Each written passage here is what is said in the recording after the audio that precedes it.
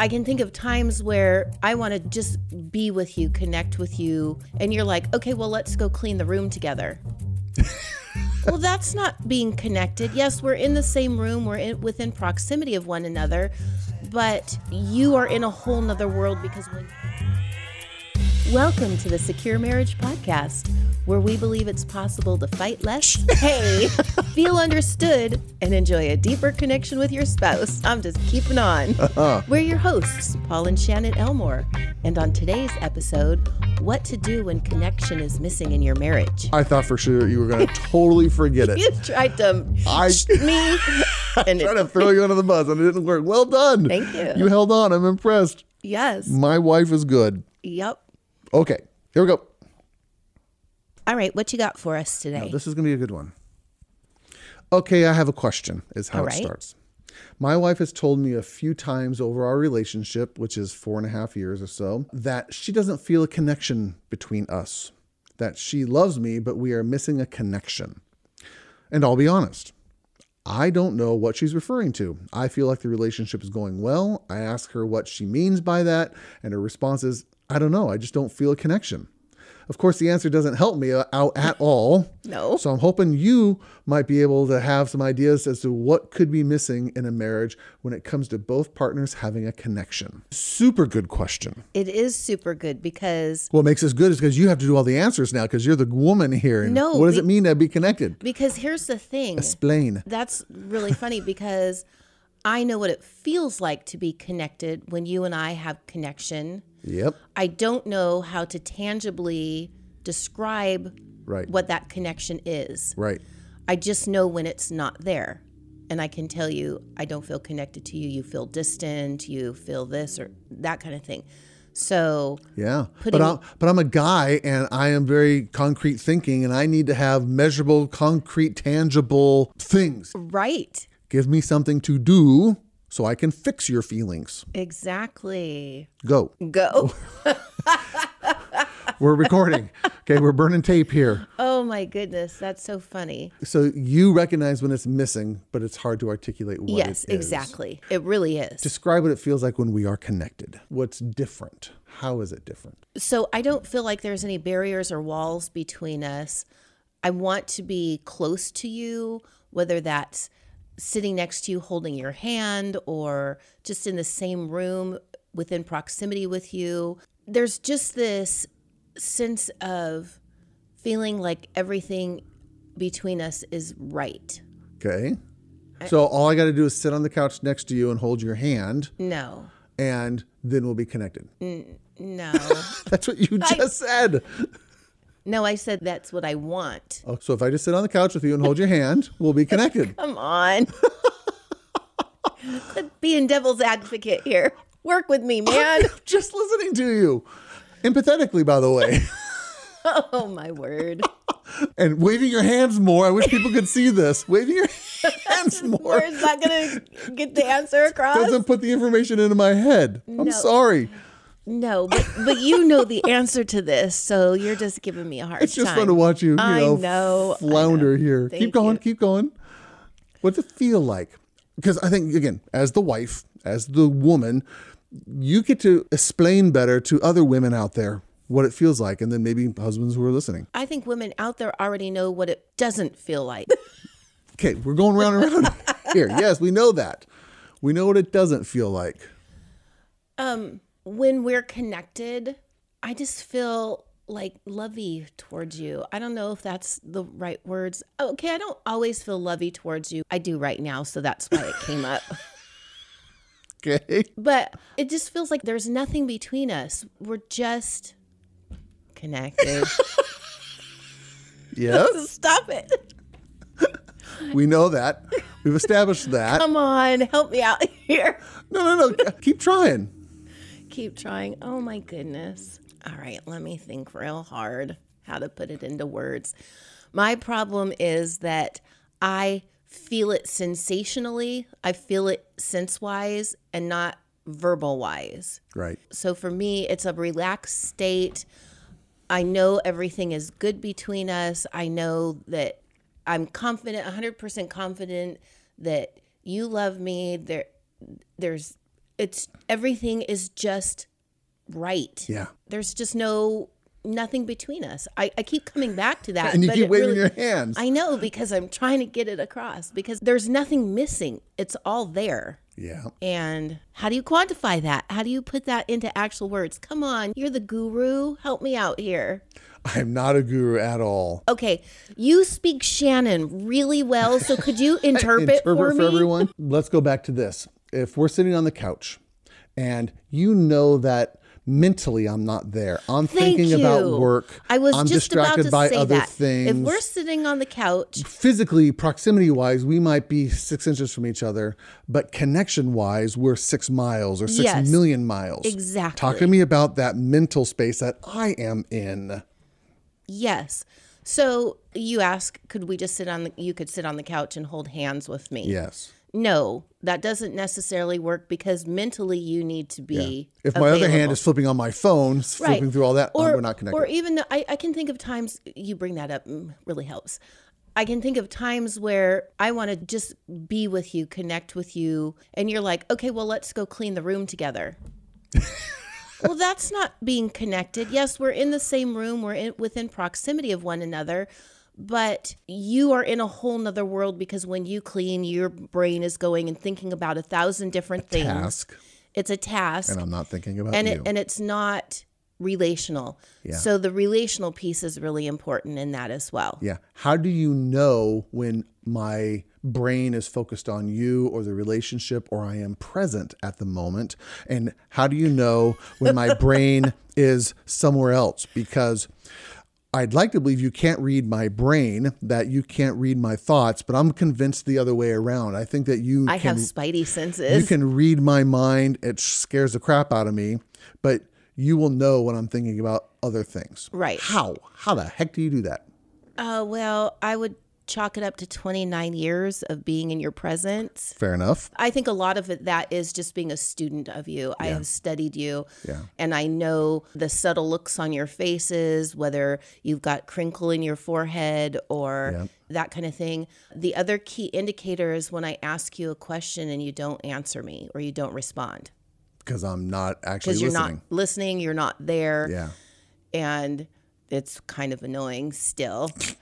But it's like, okay, then I have to think, okay, why is he not answering me? Did he actually not hear me? If we're sitting on the couch together, there's no way you couldn't hear me. Yeah. And then I have to ask, what's going on with him? Where is he at? What in his world right now is maybe not working that has him preoccupied? Yeah. Yeah. I think you've come close to the answer right there, which is, I think connection can be equated with presence. Yeah. Am I mentally present in this moment with you, or am I mentally thinking about something at work, something somewhere else? Am I thinking about something from the future? What are the plans going to be doing? Am I worried about what's happened 20 minutes ago? I actually call it time traveling. You're 20 minutes behind or 20 minutes ahead, and you're not here in the moment. And that is communicated most often through nonverbal communication. Nonverbal. Thank you very much. Yeah, it would be fun to try to get you to verbalize it. This is actually what you will see amongst animals a lot of times. We actually just watched a video 2 days ago of this woman sitting on the steps next to a horse, and she's sobbing. And this horse comes over and just takes his head and pushes her into his body like a big hug. And she just starts weeping even more because this horse is present. It is feeling the energy that this woman is putting off. Right. You can have dogs who are opposite ends of the yard, and their posture, that intense, focused energy, is they want to kill each other. They want to attack each other. They're not right next to each other, but that energy is directed towards each other. Right, exactly. Being connected says, I am in the room with you, and I am in this experience with you in the moment. Now, that doesn't mean we have to be talking about it. We don't have to verbally be processing it. We don't have to be actually touching each other, but you know that you're in this experience with this other person because mentally they are present. And a lot of guys, and again, I will make it stereotypical or kind of genderized there by saying men typically can more easily slip into that compartmentalized mind and become task oriented. rather than relational oriented. Right. And that's why it's always just tell me what to do. Give me something to do so I can fix this marriage. And they don't understand the subtleties of the energy, the presence, the mental space, the mindfulness, all these kind of woo-woo words that I sit in all day long in my job as a counselor, but I also try to practice between you and I. Yes. If you want another example of how this is going to actually ruin an entire generation, and again, for people who are in my profession, if you want to have a guaranteed source of income as a therapist, starting in about 2 years, starting now, with the advent of cell phones, I walk around so often and I see mothers holding infant children, and the child is staring up into mom's face, going, I want to bond, I want to connect, I want you to be here. And mom or dad is flipping through the phone and not paying attention to the kiddo. They are holding and providing all the physical needs of the child, but mentally, emotionally, relationally, they are not available. And this child is actually going to have some attachment or bonding issues, and it's going to lead to some of this insecure attachment, and it's going to lead to some anxious children out there, because in these developmental stages, when they are very, very young, when they need to have that facial connection, they need to have eye-to-eye contact, and it's not words, it's not spoken, it is nonverbal connection that happens. Right. Infants need that. And as human beings, we need that our entire lives. Yes. And so if you have a husband and a wife sitting on the couch and the husband isn't present mentally there's no connection. And that wife can feel it. Yeah. One of the things that we suggest to people to do is spend 4 minutes holding hands, sitting face to face with one another, and just looking into each other's eyes. No words, no talking, and set a timer for 4 minutes. Yes. And see what happens. Yeah. It's amazing, the shifts, because we've watched many couples do this, and they start out and they're having a hard time looking at one another, and one may be fidgety and one may be giggly. And after about 2 minutes, they kind of start to settle in, and then they start to feel a little, you can see the shift of changing to serious. Yeah. And by the end of 4 minutes, there's tears. Yeah. And when the timers go off, there's hugs. Yeah. And they have this experience that they haven't had in probably since when they got married, when they were standing up in the altar holding hands, looking at one another while the pastor did his ceremony. Yeah. And that's something that can just be incredibly life-changing as in marriage for re-establishing or rekindling connection. Yeah. For those who are curious what it sounds like between Shannon and I, my wife will come up to me and she'll just go, pay attention to me. I do. That tone, that phrasing, everything. It's like, hey, I need your attention. And I've learned to pay attention to it. And it's like, okay, hold on, give me 30 seconds to end what I'm doing or send this email or whatever it is. I have to shut everything down.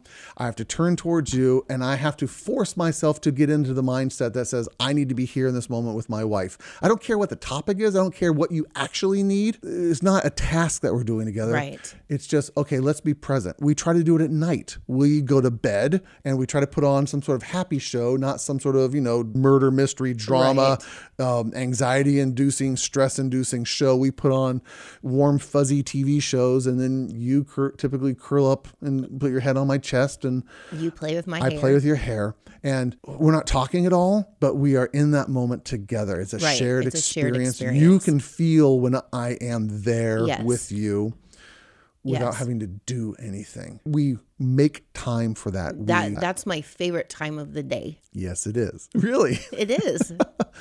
It's my favorite time of the day too. So anyway, this is a learned skill for a lot of men. If they don't know how to, it's not a character flaw. Let's not make it, it's not a moral issue.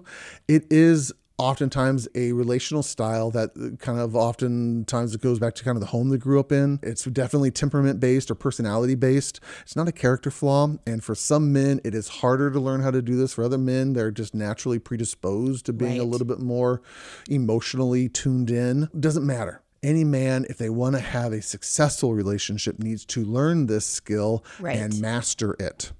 And women, be patient with us guys. Sometimes we're just dumb.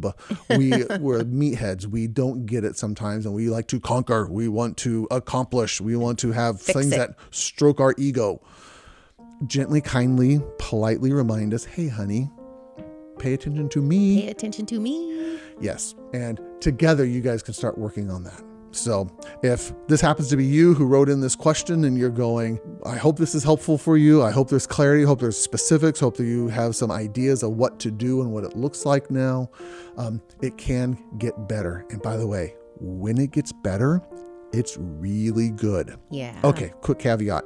Connecting like this doesn't have to always lead to sex. Yes, Okay, this is guys, true. Doesn't always have to go there. It's not bad when it does, but it doesn't always have to lead there. So again, that's that task-oriented, I'm going to connect with her so that I get me something, okay? Yeah. You don't have to do that. No, because she will see right through that and it will not come across as genuine. It's called a covert contract. Yeah. And that will be toxic. So yes, don't do that. Okay. Anyway, guys, again, this is fun. We like doing this for everyone who's listening. We hope this is helpful. Other than that, anything else? No, I think that's it. Okay, let's stare deeply into each other's eyes and say, thank you for listening, everybody. We will see you later. All righty. Bye-bye. Bye. This one is what to do when connection is missing in your marriage. What to do when connection is missing in your marriage. Okay. Or on today's episode. Don't change it. What to do when connection is missing in your marriage. Okay. What to do when.